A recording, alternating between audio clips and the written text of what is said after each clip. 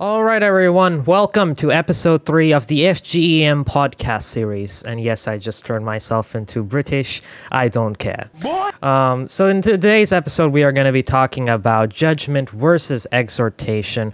In our previous episode on the necessity of sound doctrine, we were covering one of the most intricate topics, and this is pretty much you can consider a part 2 of the previous episode.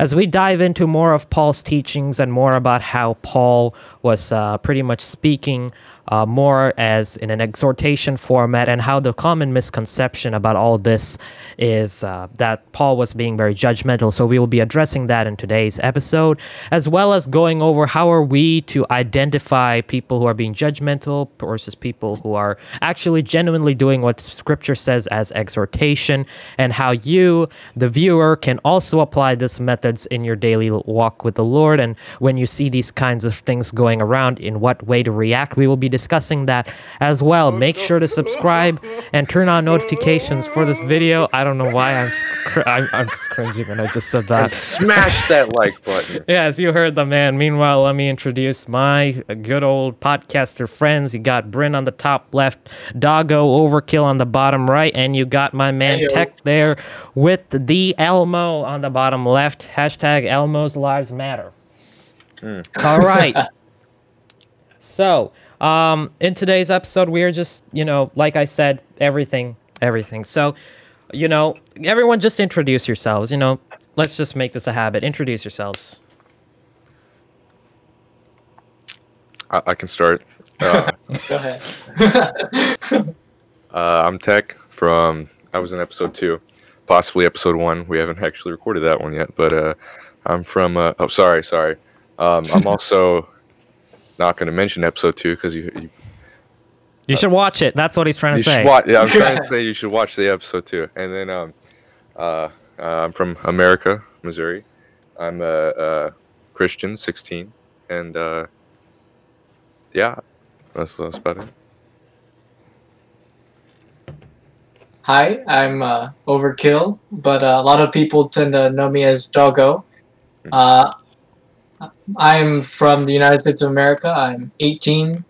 I'm a Christian, and for those of you who were listening to the Uncovering Satanism podcast a while back, I was in a lot of those episodes as well. So, yeah, this is going to be really cool and interesting. Hi everyone, I'm Bryn. I am Canadian, and I am a sophomore in high school, and I am also a Christian. And yeah, that's about it. Well, everyone, you know me already, so I don't need to go through all that stuff. No, you got to do it. We had to do it. You have to do it too, Foxy. Yeah. All right. Anyways, my name's Mr. Foxy, also known as Sean. I'm 16. I'm also in America. Almost everyone here is in America except you, Bryn. I don't know why. I just. Come on, let's go Canadians! Yeah. Okay, I just. Yo, shout out! Come on, Sean. Yeah, I know. Great. We got a Canadian. Canadian, yes. Variety. Hashtag variety. Yeah. Yep. And pretty much, I'm also a sophomore in high school. So, in today's. Why do I keep saying in today's? I already explained what we're doing. So, today, let's just discuss. Let's just start off on a good note, right? So, what is everybody's thoughts here? Just one of you, every one of you, go one by one and please explain what are your thoughts on what judgment is, and then explain what you think exhortation is. I did this last week. Well, yeah. Maybe people didn't watch episode 2. Right, episode 2. Episode 2, right. So go watch it. But judgment versus exhortation, it's really, I think it really has to do a lot with where your heart's at in the, and what you're judging or exhorting. So for judgment, for example, is more God's job than it is our job. It's judging the heart versus judging the actions. Those are two different things. So I guess it's really subjective is what I'm trying to say. Judgment. And then exhortation is, I guess, similar to judgment based on action. I don't know, Foxy, help me out here. What am I trying to say? Well, so honestly, like judgment, I guess in a sense, is kind of like identifying an issue or a potential problem, or something of that sort. That's just basically what judgment is. You're identifying something that most of the time doesn't usually look like it's going to end in a good result. So, for example, judgment could help me identify a problem with going out and smoking, and then good judgment would say, okay, well, that's going to be an issue, and then I'd start identifying the problems from there on out. So, like judgment, and even in a courtroom, judges have to take a look at both aspects, the good aspects and negative aspects of a case, and then use judgment and discernment to distinguish, what path should be taken. So judgment, I guess, is just identifying, potential issues and potential facts about different situations, different things. Whereas exhortation is more or less like, an urging, or sort of like a pleading for the purpose of benefit, I guess you could say. So like, I'm pleading with you for your sake, sort of thing. Therefore, I'm, exhorting you. I mean, at least when I've read the Bible, that's kind of like what I noticed, and how they're typically used. Yeah, I think that like judgment is more God's job. Well, like it is all God's job when it comes to like afterlife and stuff. I think it's, we humans can have judgment of right or wrong. If you're Christian or not, you know that stealing is wrong and giving is a good thing. For exhortation, that word was kind of new to me, I'm not gonna lie.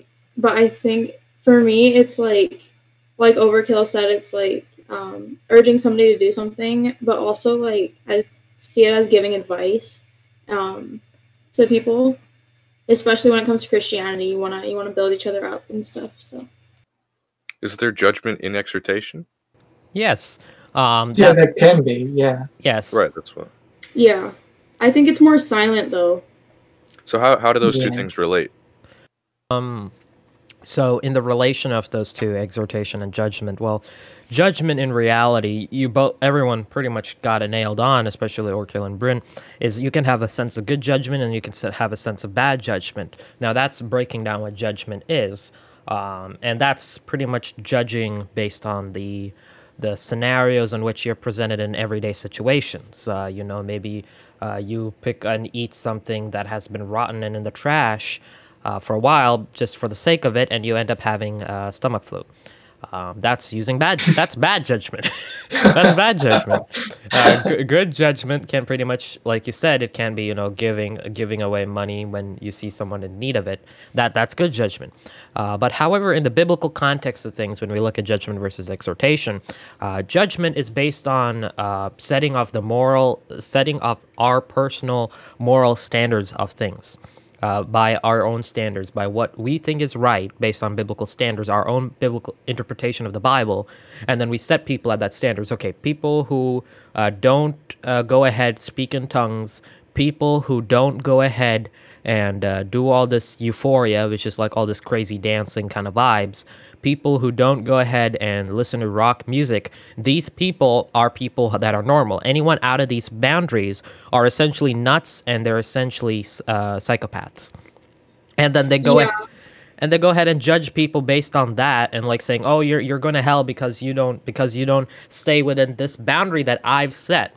Now, exhortation is pretty much, now keep in mind, God has said that God is the judge. He is the ultimate judge of people, right? He is going to judge people for their actions. So that's why we as Christians do not have any say. Like, for example, if you went ahead and committed some sin, I have no right to go ahead and poke you and call you out every single time for your sin, whereas I may be committing sin in a different manner or in a different way, because to God, even though I might think in my sense that something is less of a sin to me than what you're doing, like, for example, I might have lied, but you might have killed someone. God forbid you do that. Oh, right. I'm just giving an example. So in God's standards, both are at the same level, right? Both are at the same level of sin.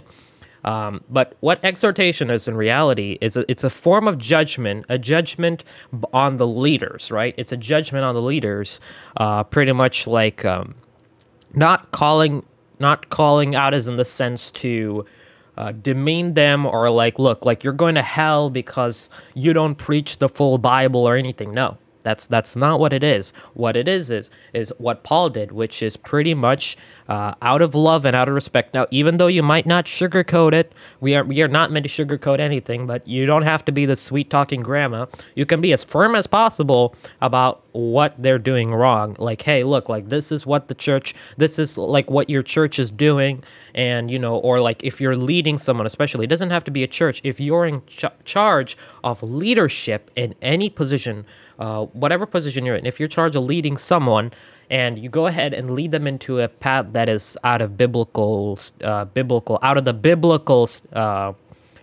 boundaries as such, then as a Christian who knows the true meaning of like what those standards are, can go ahead and correct them as such and pretty much help them understand and pretty much, and if they don't understand, I mean, there are a lot of churches that don't understand. They say you're a crackhead or whatever.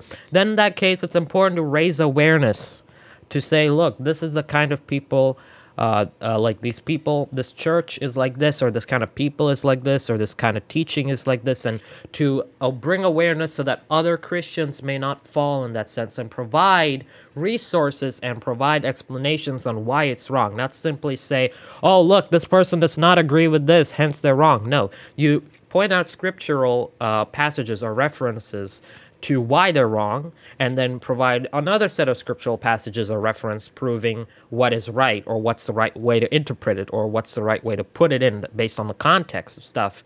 And then you go ahead and you present a bunch of options like, new churches or pastors who might be like that. So you're leading them in the right direction and giving them valid reasoning why the other people, pastors or preachers, are wrong in their teachings. And that's very important. So another question I have for you guys is, if, like, let's say, we got lots of false teachers, right? We got lots of false teachers. It's part of the end times prophecy where the world was going to be filled left to right. There are going to be people even saying they're Jesus Christ. We got one guy in Serbia who claimed to be Jesus Christ and end up having a lot of drugs and, toys and stuff like that. And he was arrested, devaluing Christ, essentially. But there are going to be tons more like him. So my question for y'all is, if someone were to go ahead, if you were presented with the opportunity to speak to someone whom was going ahead and leading a group of people in the wrong direction, like they claim to be Christians, but they go ahead and they bring in all these forms of Eastern mysticism, all this kinds of dances, rituals, poses, and stuff that's not meant to be part of Bible. It's not written in the Bible, nor is it said anywhere about that in the Bible, and they're doing it as part of their church activities. How would you go about it, essentially, is my question. How would you go about it? There in Matthew 18:15, it says, if your brother sins against you, go tell him your fault between you and him alone. If he listens to you, you've gained your brother. So I guess, in a sense, if we're talking about sin, exhortation is really important because it's straightforward. It's, hey, I think you've sinned against me. This is what you've done. Then you take it to the church. And, if he doesn't listen to that, there's a whole process. But then somebody who doesn't have sound doctrine, someone who's preaching false biblical principles and changing the Bible based to their liking, I don't know. It's a bit more complicated then, because I get what you're saying with exhortation there. I think a lot of, if you call that out in the person and the person refuses to change that false doctrine, then I think the best thing for them would be prayer. I think that's all we can do for those people, really. Correct. That's a very correct, on point answer. Is ultimately we cannot change people. We can only lead the horse to the water, and let the horse drink it on its own. We can lead someone to the truth and away from what's wrong, but I mean they can still walk back into it.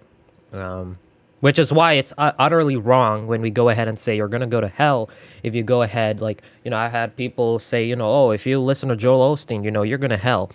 And, if you listen to Todd White, you're going to go to hell. No. And first off, there are people still say that Todd White's doctrine is messed up. But even though after he admitted 4 months ago that he was not preaching the gospel and he was preaching modern neo-evangelical kind of stuff. So I don't get what's going on there, but it's wrong that we say these kinds of preachers are going to go to hell because, first off, prosperity gospel is not even corrupt doctrine, okay? It's not false doctrine, okay? It's mixed doctrine. That's a category I like to put it in because there's sound doctrine, which is completely intact with what the Word of God has to say. Everything on point as to what the Word of God says. Context, historical stuff, everything's on point. Then you got false doctrine, which is like doing satanic rituals. We discussed this in episode 6 of Uncovering Satanism about how Eastern mysticism plays into the modern day church. And in episode 8, we discussed how the modern day church is getting the modern day influence, getting the influence of modern day Satanism. Same thing here in false doctrine, where there's a lot of influxation of all this kinds of falseness from other religions and all this kind of mystic stuff, and that's leading to more corruption of the mind. Now, prosperity gospel is not really false doctrine, like how people tend to emphasize it to the level of where it's like horrid. It's more of a mixed doctrine because when you focus on the blessings of Jesus Christ, like that's where the problem comes. You're not supposed to focus on one particular because God is a savior, God is a king, God is a friend, and God is a redeemer. Well, savior and redeemer go, but mainly he's a friend and he's a king, right? He's a friend, he's a king, and he's a savior. He's these three things. Now, a lot of people today don't want to talk about sin because then they'll call out like what you need to change, and people don't like to change, which is essentially why many people tend to drown out the savior part, and they focus more on why Jesus is a friend. Jesus loves you. It doesn't matter if you got sin. Jesus is there for you. He's just gonna shower blessings and give you mercy and grace and all these things. Amen. And he does all that stuff. And it's not just in many modern day churches, and they produce songs in the same manner, not theologically sound. And, I even get being called a boomer for going ahead and doing that. But I mean, I don't care because I go ahead and I stand for what's true.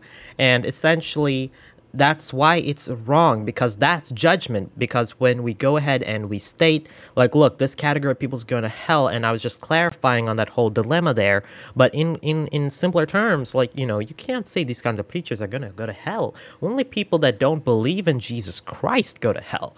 Now, true, they're going to have to face judgment. They're going to face severe judgment for misleading a lot of people. That's true. But they're not going to go to hell. No, I do not believe so. If they have received Jesus as their Savior, then they're going to go to heaven no matter what. Y'all agree? Mm-hmm.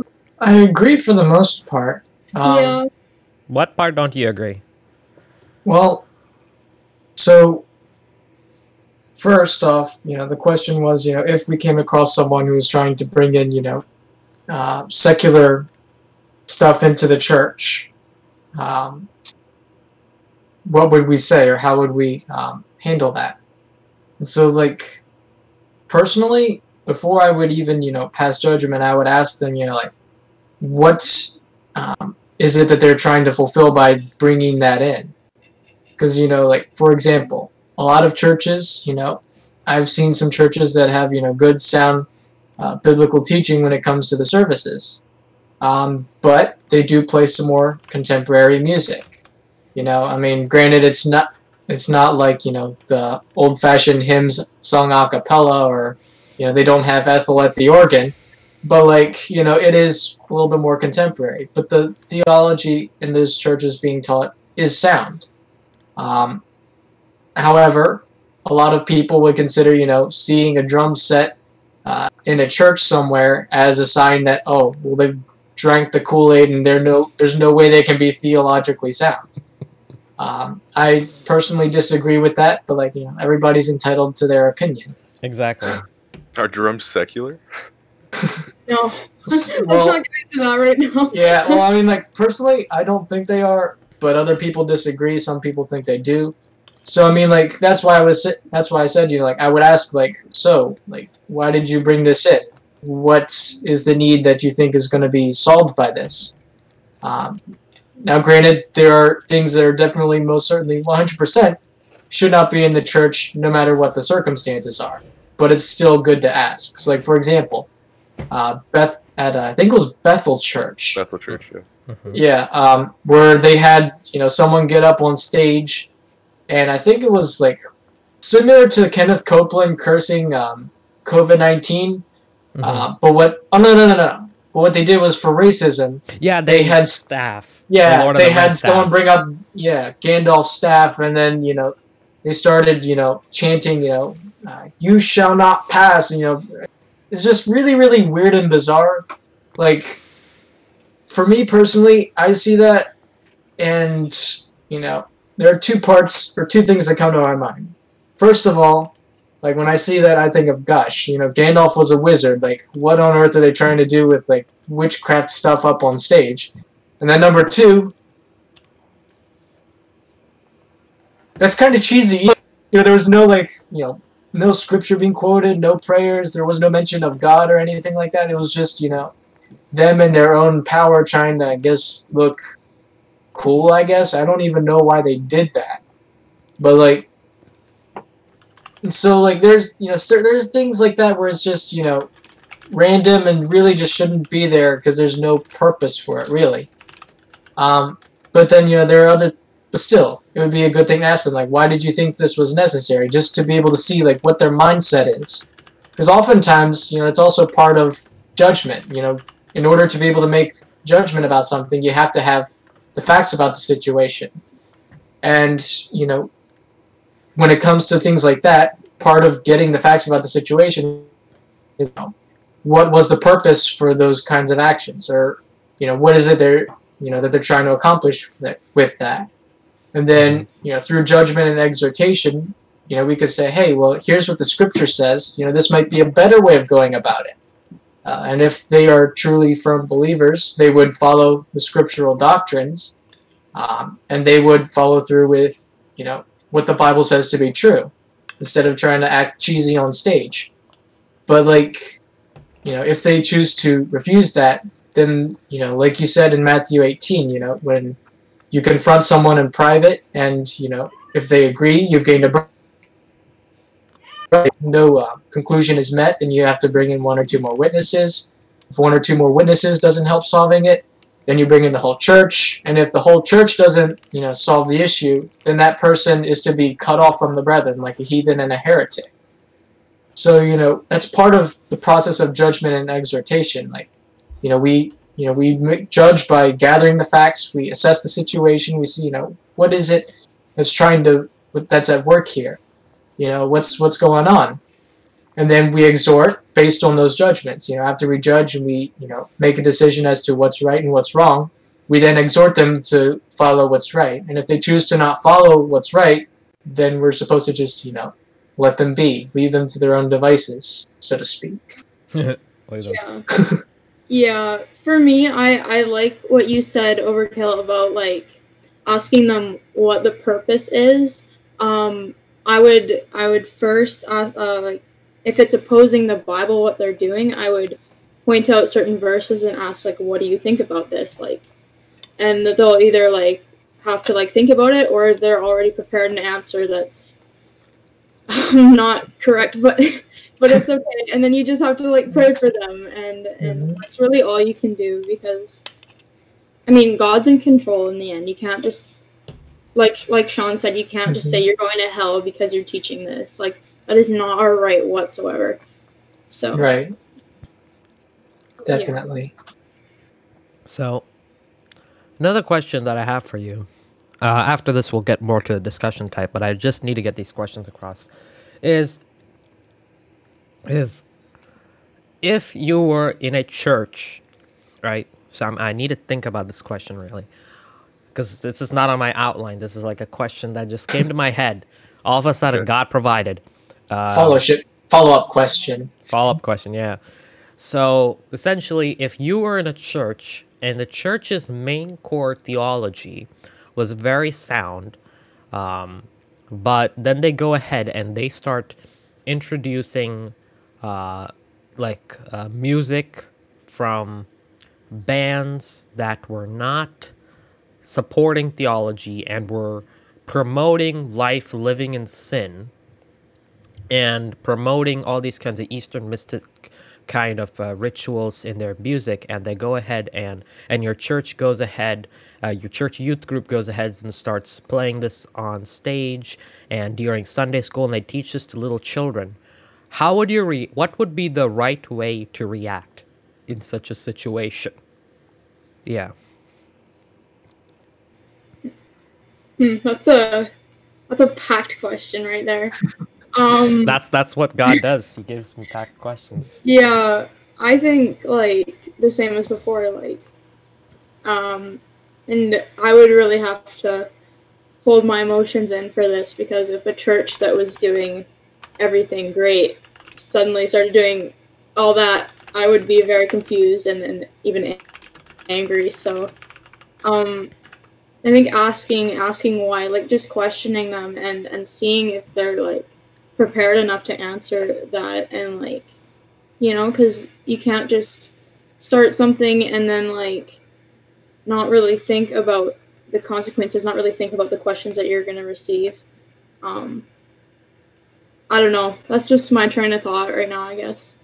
Yeah. Yeah, I think it's kind of subjective into why they were doing what they were doing specifically. Like, what if their doctrine is sound, then I would expect some sort of motivation for maybe for example, my church, it's IHOP KC. We do a citywide. They call it a fall festival. So it's a Halloween thing, but they call it a fall festival, and they get a bunch of people together, and everybody comes in costumes, and then we hand out candy. We have play games and stuff. There's no, if you've heard of Team Extreme, they're there too. There's no really specific preaching or worship. Sometimes we'll play worship music, but it's not necessarily centered around God. But the purpose for it is to bring unbelievers into your church just for a night, just so they can see what the church is. And a lot of people actually start coming to our church after they come to the Halloween event, or fall festival. That's right. So I think if the motivation is good, if the motivation and the intent is good, then I think that's completely fair. If it's not, and it's just to appeal to a larger audience or to be politically correct or what have you, I think I question if the church is actually, if they have sound doctrine, I guess is what I'm saying. Yeah. I think a lot of churches lately are moving towards making the people happy rather than honoring God. Right. Which is a very difficult thing. But yeah, I like what you said about like the motivation, like why are you changing what you were doing before? Like why are you adding a certain thing or taking away the certain thing? Like just questions are always good. Questions are always good. And a lot of people go ahead, Overkill. I need to hear your response. Well, I mean, like I definitely agree with both of what Tech and Bryn said. That was really good. But like one thing I would also add to that is like because sometimes the intentions are good and the motivation is good, but the actual action is kind of out of place. Like so for example, Tech, your church does that thing at the fall festival fellowship event thing. Where they do that. Now, granted, if they started, doing that kind of music, for the worship service every Sunday morning, like I know that I personally, although the motivation might be still the same as, what the reason that they did it for that event, although the motivation and the inspiration may be the same, I still believe that, stuff like that, has its place, and I don't think that that place is necessarily Sunday morning when you're getting ready to worship the Lord as a body of believers. And so again, that's kind of where the exhortation comes in, or judgment and exhortation. You then judge, well, based on this, I think that it's good motives, good intentions, but it's just misplaced, and then we can, work together as a body of Christ as the brethren to be able to work out. Okay, well, although this is a good idea, it's not a good idea to have it at this time, at this place, in this manner. Maybe we can work out something else to make it work better, or find a place where it fits. It's like putting the marketplace in the temple of God. Exactly. Yes. Right. Yeah. It's like clearing the marketplace out, so that way you can worship there, because the market has its place, the temple has its place, but it's not always a good thing when the market comes into the temple, as Jesus clearly demonstrated in the Gospels by turning the tables over. If you don't get it. Yeah. I agree. But yes, I mean that's all I had to say about that, because you guys covered most of it. But yeah. So another question popped into me. I'm sorry, Let's do it. Yeah, but I mean, I don't know. I just feel like burdened to ask these questions. So obviously it's from the Holy Spirit. It's like, how do I say this? It's like, I really can't say anything more, because all of you three summed it up very well, that I can't even squeeze a bit of thought into it, which is how I want it to be. So obviously we already covered like how, we would essentially present it to them, like ask them questions like, why are they doing it? But, I've dealt with people who say, it's just modern, like times are changing. We need to incorporate change, Bryn, I see you grinning. I see you already grinning. Progressive, right? Yeah. Yeah. There we go. That's the term. Progressive, PC, liberal. If Jesus were in 2020, he would be banging on the drum set, If Jesus were in 2020, Jesus would respect the mother's decision to go for abortion, because Jesus wants to make everybody happy. Right. That's a very, because that's the reason why they say Jesus is the same in the past, the present, and the future.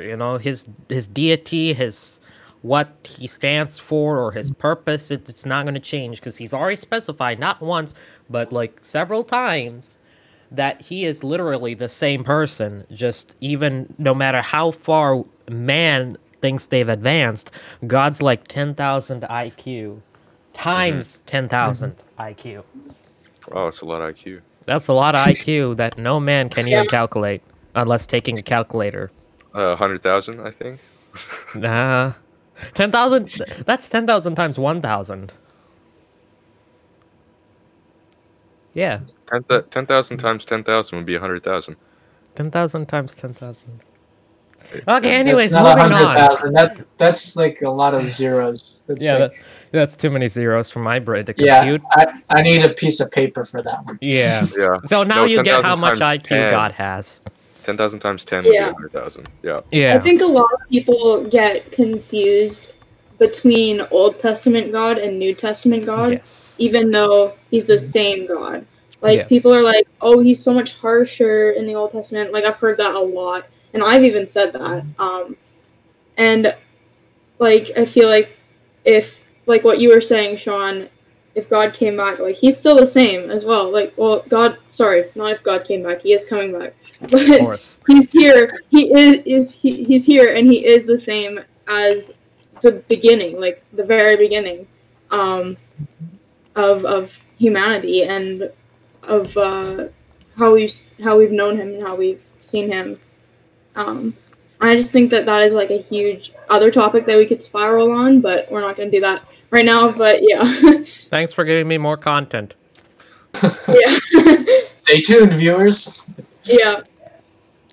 Stay tuned for an episode, which number I do not know what to give it, but you'll know when it comes out. Yeah. So let's now go more on the outline, as we've got 30 minutes left. So we went through that. Okay, so, my man Paul, right? Let's talk about my man Paul, right? We talked about last time about reanimating his head and bringing him back from the dead, and we talked about all that good stuff last time. But this episode, we're going to be more realistic, and F's in the chat because Paul ain't coming back.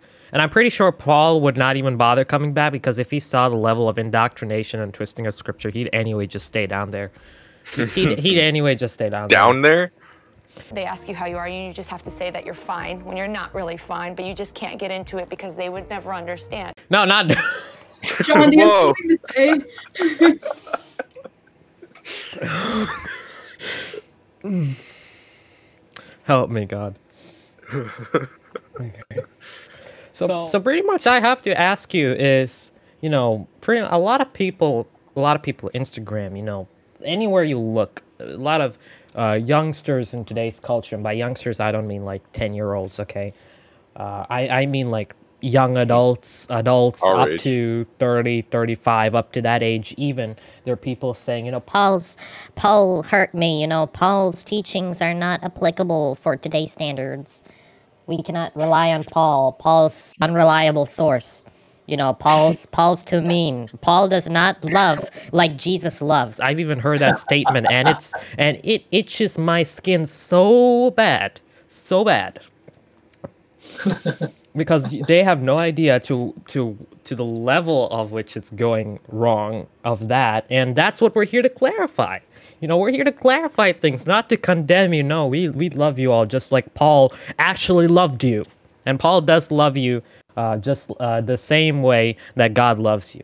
All right, Paul cares about you, which is why he wrote all this. Keep in mind, he did not have a laptop. Paul took a quill and an ink, and he wrote and wrote and wrote and wrote. And he did not have printing paper like we have today. He spent countless hours just going with a feather and just writing like this, just because, so we can understand the truth.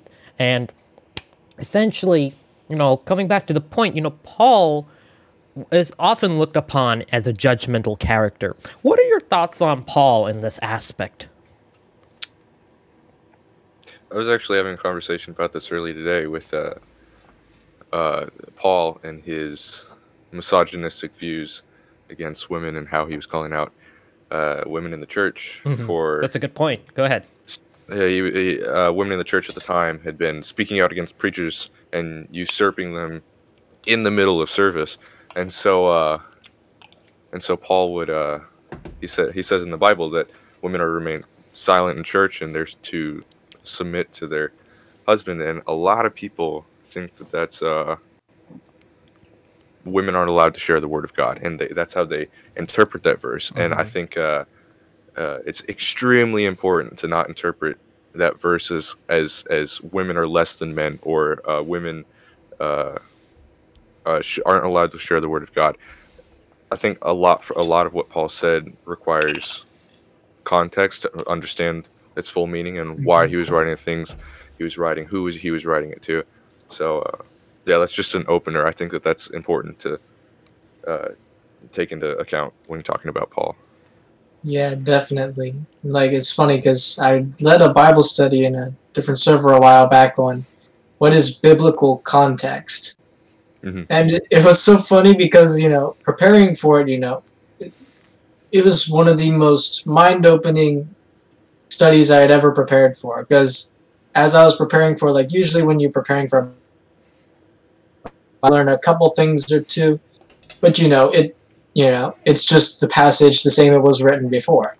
Then it was funny because once I started, researching stuff for this particular Bible study, like, all of a sudden you see things a lot differently. And one of those things that I saw differently was in particular, because it wasn't, because like you said, a lot of it is within context. If someone takes Paul's teachings, about women aren't to teach in the church, just as that, without looking at the Bible as a whole, you're going to miss the Samaritan woman at the well, who was one of the first evangelists. You're going to miss the women who were the first ones to be the witnesses of Jesus' resurrection, who then started sharing the gospel. You're going to miss Timothy's parents, his mother and grandmother, who were both devout Christians and taught Timothy in the home. And you're also going to miss books like Titus, where the women of the church are exhorted or encouraged or highly, emphasized to teach the younger women of the church on how to conduct themselves. So there are places for women, but in the context of the Bible, it's just not as the head pastor of a church. And so that being said, also, because I've also been in a lot of groups of Christians where there were some guys who think that it's women are to be the submissive, silent, basically kind of like property, or like the Muslims' view of women, but but claim to be Christians. But one passage that I always pull up is, I believe it's 1 Peter. Yes, 1 Peter 3, verses 1 through 7. So the first 6 verses are about the woman's role, but I think the 7th verse is the most impactful out of all 6 of those. It says, "Likewise, you wives, be in subjection to your own husbands, that if any obey not the word, they also may without the word be won by the conversation of the wives." So right off the bat, the purpose of subjection is not to keep women as property, or not to treat them as lesser than men, but the purpose is that through their conduct they could be a witness to their husband, and be able to guide in a more efficient way, so to speak. Then verse 2, "While they behold your chaste conversation coupled with fear." And that's referring to the men, observing how their wives conduct themselves. Because believe it or not, it's true when people say, your actions speak louder than your words. If you're at the forefront of everything, people are going to observe the quiet person who's working more so than they will, oftentimes, the person who's just running their mouths and doing nothing. Oftentimes you tend to tune the noise out and start looking around you. And so that's, a very effective means of, making yourself heard, which is by doing stuff instead of just talking the talk. Then you get to verse 3, "Whose adorning, let it not be that outward adorning of plaiting the hair and of wearing the gold and putting on of apparel." So in other words, don't focus on your outward beauty. In verse 4, "But let it be the hidden man of the heart, in that which is not corruptible, even the ornament of a meek and quiet spirit, which is in the sight of God a great price." So in other words, you're supposed to focus on your inner self, who you are as a person, your character attributes. Verse 5, "For after this manner in the old time the holy women also, who trusted in God, adorned themselves, being in subjection to their husbands, even as Sarah obeyed Abraham, calling him Lord, whose daughters you are, as long as you do well and are not afraid with any amazement." Then here is one of the most impactful verses. "Likewise, you husbands." So in other words, just like what was talked about previously, "dwell with them according to the knowledge, giving honor to the wife, as unto the weaker vessel, and as being heirs together of the grace of life, so that your prayers are not hindered." That is very scary, like if you're mistreating your wife, or if you're not, honoring her as a human being and as, equal in the sense of being both made in the image of God and both being part of the body of Christ. If you don't honor her, your prayers are going to be hindered, man. Like, that's what the Bible says. And as a guy, although, yes, technically you're supposed to be the spiritual leader of your family, to neglect the wife and to treat her as a lesser being, or someone of, who's just lesser than you, is essentially a very, very bad idea. Just on that one verse alone, so that your prayers don't get hindered. Like, God's going to turn a deaf ear to you if you aren't treating her right. So that alone, shows that God is not misogynistic. Like, there are checks and balances. But, oftentimes what happens is people, they only take a look at a couple of the verses, and they don't read the rest of the Bible. They don't look to see, well, why is it that God wrote that? What was going on there at that time? Because like you said, there were a lot of women who were trying to usurp the pastors. And so that was like one of the reasons why, that rule was brought in. And so like context is very important when it comes to, understanding this stuff as well. But yeah. I was talking to the guy who believed that Well, his logic was humans are flawed. We have sin. Paul was a human, so therefore, the books that Paul wrote were flawed, and I think that's how a lot of people view it. They throw out the parts of the Bible that they don't like because of this reason, or the Bible's written by man, and man is imperfect. I think what God said is true. It's the Word of God. I think that Paul was guided by the Holy Spirit when writing these books. So I don't think that this is just some random guy, random Christian who wrote a book and now it got included in the Bible. I think it's Right. sorry, go And, ahead. Second No, yeah, Timothy it's legit. 3:16. What's that? 2 Timothy 3:16. Yeah, that's exactly what I'm looking at right now. If you're gonna say that one person that's writing the Bible is sinful, that everybody that wrote the Bible was sinful, but Right. God breathed it. Like Second Timothy 3:16. All Scripture is breathed out by God and profitable for teaching, for reproof, for correction, and for training in righteousness. Right. Yeah, so like we shouldn't. And I've heard this analogy a couple times now. I've been really thinking about it lately. People are so focused on the feelings and the emotions of other people, and that God wants us to walk forward in our faith. But if we're getting trapped by all those emotions with other people, and we want to please everybody and do what the world says, then we're not going to be able to go to the facts and move forward in faith. Like, it just doesn't work. You get what I'm saying? Like, Yeah. Yeah. No, Yeah. definitely. And I also I mean, I love Paul, so I gotta defend him quickly. Like, he is so like humble, and Ephesians 3:8, he says, "To me, though I am the very least of all the saints, this grace was given to preach to the Gentiles and to the unsearchable riches of Christ." He's telling them that he is the least of all the saints. And honestly, if I heard that, I would be like, Paul, like, you've done some crazy bad stuff, but you changed and you're a great guy now. That's I've never seen those things where it says Paul is wrong. I've often seen things online praising him and stuff. So yeah, but I can see where you all are coming from, and like, I know, Sean, you've had more experience with like those online things where people are saying bad stuff about certain someone. When it comes to somebody that wrote the Bible, it's kind of ridiculous in my opinion. Mm-hmm. If you're saying, yeah, and Paul knows that his right is not to judge.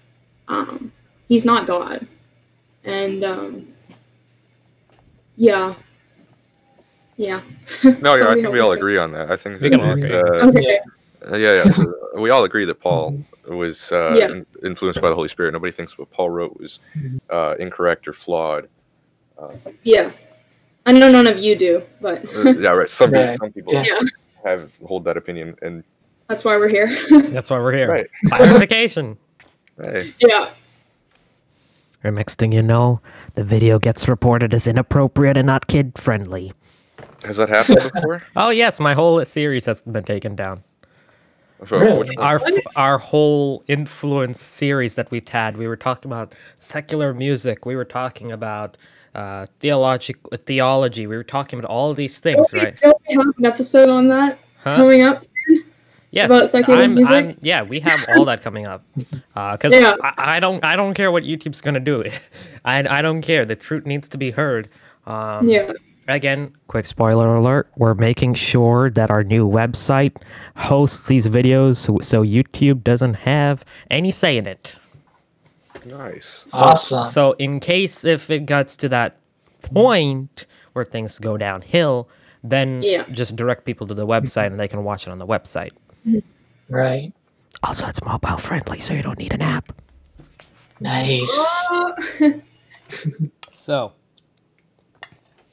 Are we keeping that in the podcast? For quick shout outs? Nice. Okay, good. So also, real quickly, Bren, like, so as a woman, do you find Paul's teachings to be misogynistic? I could go on a whole thing about this. Me personally, no, I think Paul, like, I love Paul. Like, if I had to go back and meet somebody in the Bible that wasn't Jesus, I would meet Paul. Like, I just to, like, discuss with him. He is, just because of what he's been through and stuff. With the passages that you were talking about earlier, I think a lot of women, can get offended, and it's totally understandable when we take scripture and we look at it in a way that our brain, like, first responds to what the words are saying. For me personally, I'm not going to go lead a church, but I know that me and a lot of my friends that are strong women in Christ can and should have conversations like this, be part of discussions, and the main part of a godly relationship between a man and a woman is that they're building each other up in faith, and it's not only the man's job to do that. And I don't think that's what Paul was saying at all. Like, we're supposed to build each other up. I don't know, I think it's like 1 Corinthians something, but just as woman came from man, man came from woman. And that's just a good reminder for everybody that we're supporting each other and that we're equal to God. Right, yeah. God didn't create, God didn't say men are superior to women. He said that they're, he talked about women being submissive to the male in the relationship, but it's not, we aren't unequal. There's no inequality between, no one isn't better than the other, is what I'm trying to say. Right. True. I'm saying, like, from my perspective, I think that if a man and a woman, like particularly in a marriage, are deciding to speak up to the church or something, I think that they should decide together, but maybe the man should speak up more. You know, that's just my thought, like, of what I've heard. I know the woman should definitely share her thoughts, if, especially if she's asked to. Then, like, of course, but like, the decision is made together, but the one that gets to do the talking is the man. Like, that's what I've learned. That's my opinion right now. It could change. I don't know what you guys think about that, but That's exactly correct. I don't think that Paul is misogynistic. Thank you, Overkill, for using terms that I don't understand, yet everybody else understood. Wait, which term? Misogynistic. Oh, like prejudice against women. Yeah, basically. Don't worry, I just learned that word. And now, Not today. I knew it before. Yeah. Like last week. No, I tend to listen to a lot of talk show radio, so like that's the only reason why I know a lot of those kinds of words. Word flex, but okay. flex. Exhortation. Flex. That one's fairly new to me. Obviously, I had done some research on it before our podcast last week, but exhortation is fairly new to me too. Yeah. Mm-hmm. Yeah. Me too. I had to look up some definitions, think about it for a while. Yeah. Now we're here. All right. Well, so as we were going to wrap up in 10 minutes, I believe. We're going to be wrapping up in 10 minutes, 10, maybe 15. And if the Lord leads, we'll go to 1.5 hours. Who knows? Epic. Yeah, that's what happened last week. But it's all meat. It's all meat. So, you got to have extra thick meat, Yeah. Oh, yeah. Of course. About the Word of God. There have been a couple times where this has come up, where, like, we're not supposed to judge, because we're all sinners. Like, actually, I kind of disagree with that. Sorry. Thank God someone agrees on this. I disagree that we're not supposed to judge. Like, I believe that we are. And here's why. So, in Matthew chapter 7, So actually, it's funny because this is the verse that most people think of when you hear, "Oh, well, we're not supposed to judge." This is the passage that most people think of, but oftentimes they don't read the full thing. Okay. So, like Matthew 7, verse 1, "Judge not, that you be not judged. For with what judgment you judge, you're going to be judged. And what measure you meet, it'll be measured to you again. So why do you behold the mote that is in your brother's eye, but you do not consider the beam that is in your own eye?" So right off the bat, it's not saying that we shouldn't judge. It's saying, it's a warning. If you're going to judge, whatever you judge, you're going to be judged by that same standard. So, like, if you're saying something is a sin, that's the standard you're going to be judged by in heaven. Like, so if you're telling someone not to lie, you shouldn't be a liar. Or if you're telling somebody that they should stop stealing, you shouldn't be a thief. That sort of thing. Mm-hmm. As we're about to see. I wasn't particularly saying that we shouldn't judge. But when it comes to heaven and hell.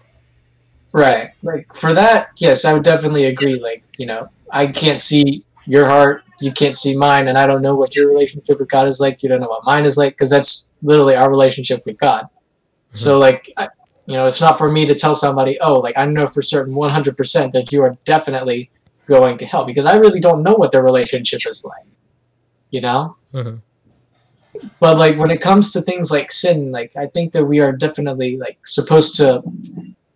we're supposed to live out what we believe, like, although, yes, we all are sinners, we're supposed to strive for perfection. Although it may not be achievable in this life, that's still our goal.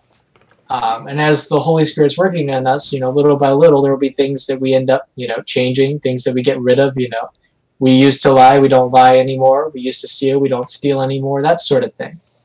But, part of judgment also is, like, when you see a brother, that's fallen in sin, like, if you used to steal and you stop stealing, and you see a brother or a sister who's stealing, it's our duty as fellow brethren that, once the beam is removed from our own eyes, we see in verse 5, "Thou hypocrite, first cast out the beam out of your own eye, then you'll be able to see clearly to cast the mote out of your brother's eye."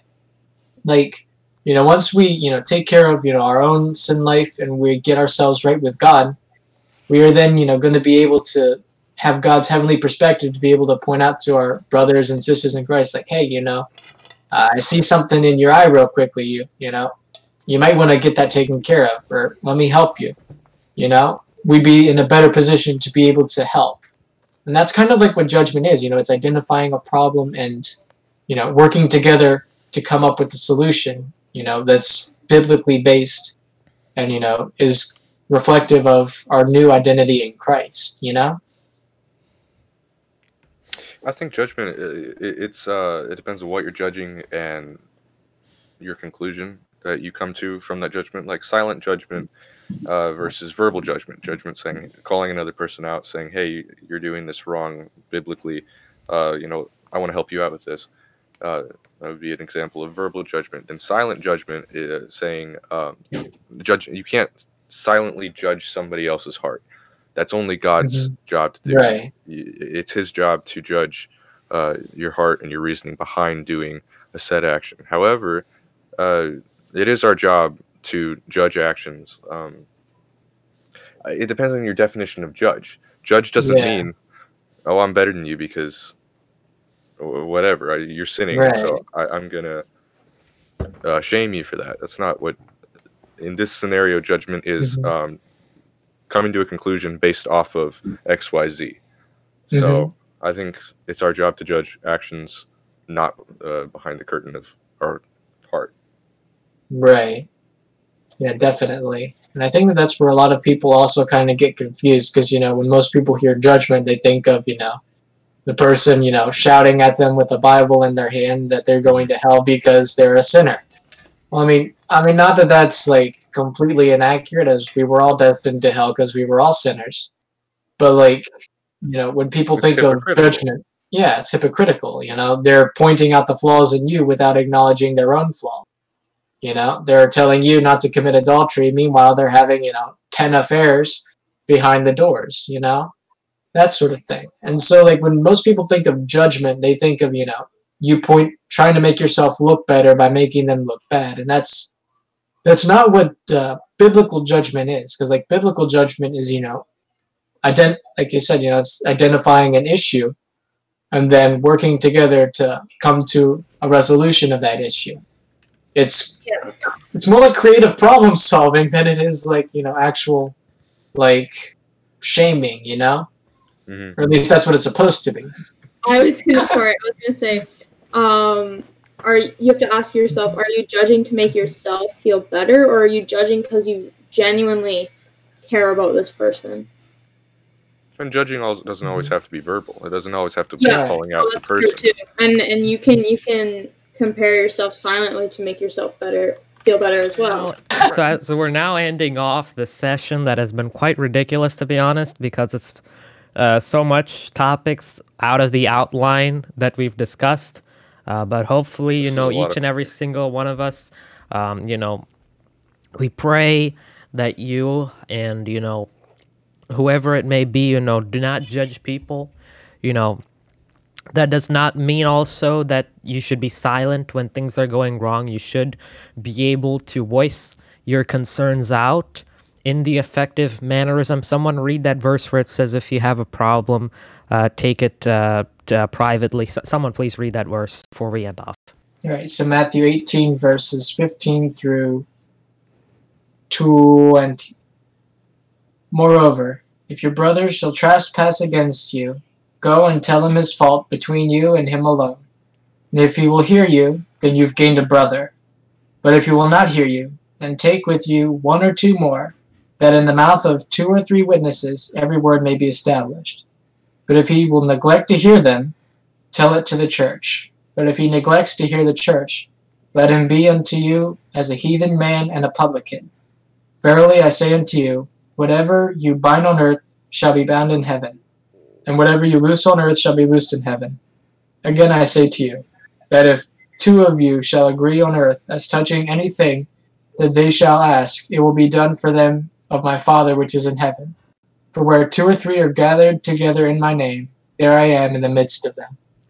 That is how we must be when it comes to dealing with issues, when it comes to raising our concern. Don't go ahead and scream at the top of your lungs saying you're wrong. You have to make sure that people are still able to understand you clearly, and you have to speak in an effective manner so that other people can understand your concern. Again, if they do not understand your concern even after you remain audible and not hurting their ears by screaming in their face, and still they refuse to hear what you have to say or make any necessary changes that are make any changes from what they're usually doing, then essentially it would be best to pray for them that God may lead them in the right direction. And if it's coming to the point where it's really bad, then I'd highly recommend you leave that church and go to a church where it does support sound doctrine and theology, because ultimately I'd like to say something from Proverbs where in the book of Proverbs, it clearly states about the friends around us. And, we are not to be in the seat of the ungodly. Now, that's talking about sinners, like people who are going ahead and acting in sinful positions. Same thing here. If you're allowing sin to creep into the church and allowing it to tamper with the doctrine of Jesus Christ, then essentially it's the same way. The traits are going to still rub off, and it's going to get into your mind eventually. No matter how hard you try to brush it off, it'll still come after you. So it's highly advised you stay out of that and stay in the fellowship of brethren who will actually follow the sound doctrine of Jesus Christ. May the grace of our Lord Jesus Christ be with you all, and I claim healing in the name of Jesus for any of you who are sick. And again, make sure to share this podcast out with everyone. Again, we are available on Spotify, Apple Podcasts, Google Podcasts, and of course, YouTube. We want as many souls to hear about the truth of God's word and the truth of God's men, again, as we are all soldiers of God working together for his kingdom. God bless you all. See you all in the next episode number 4. God bless.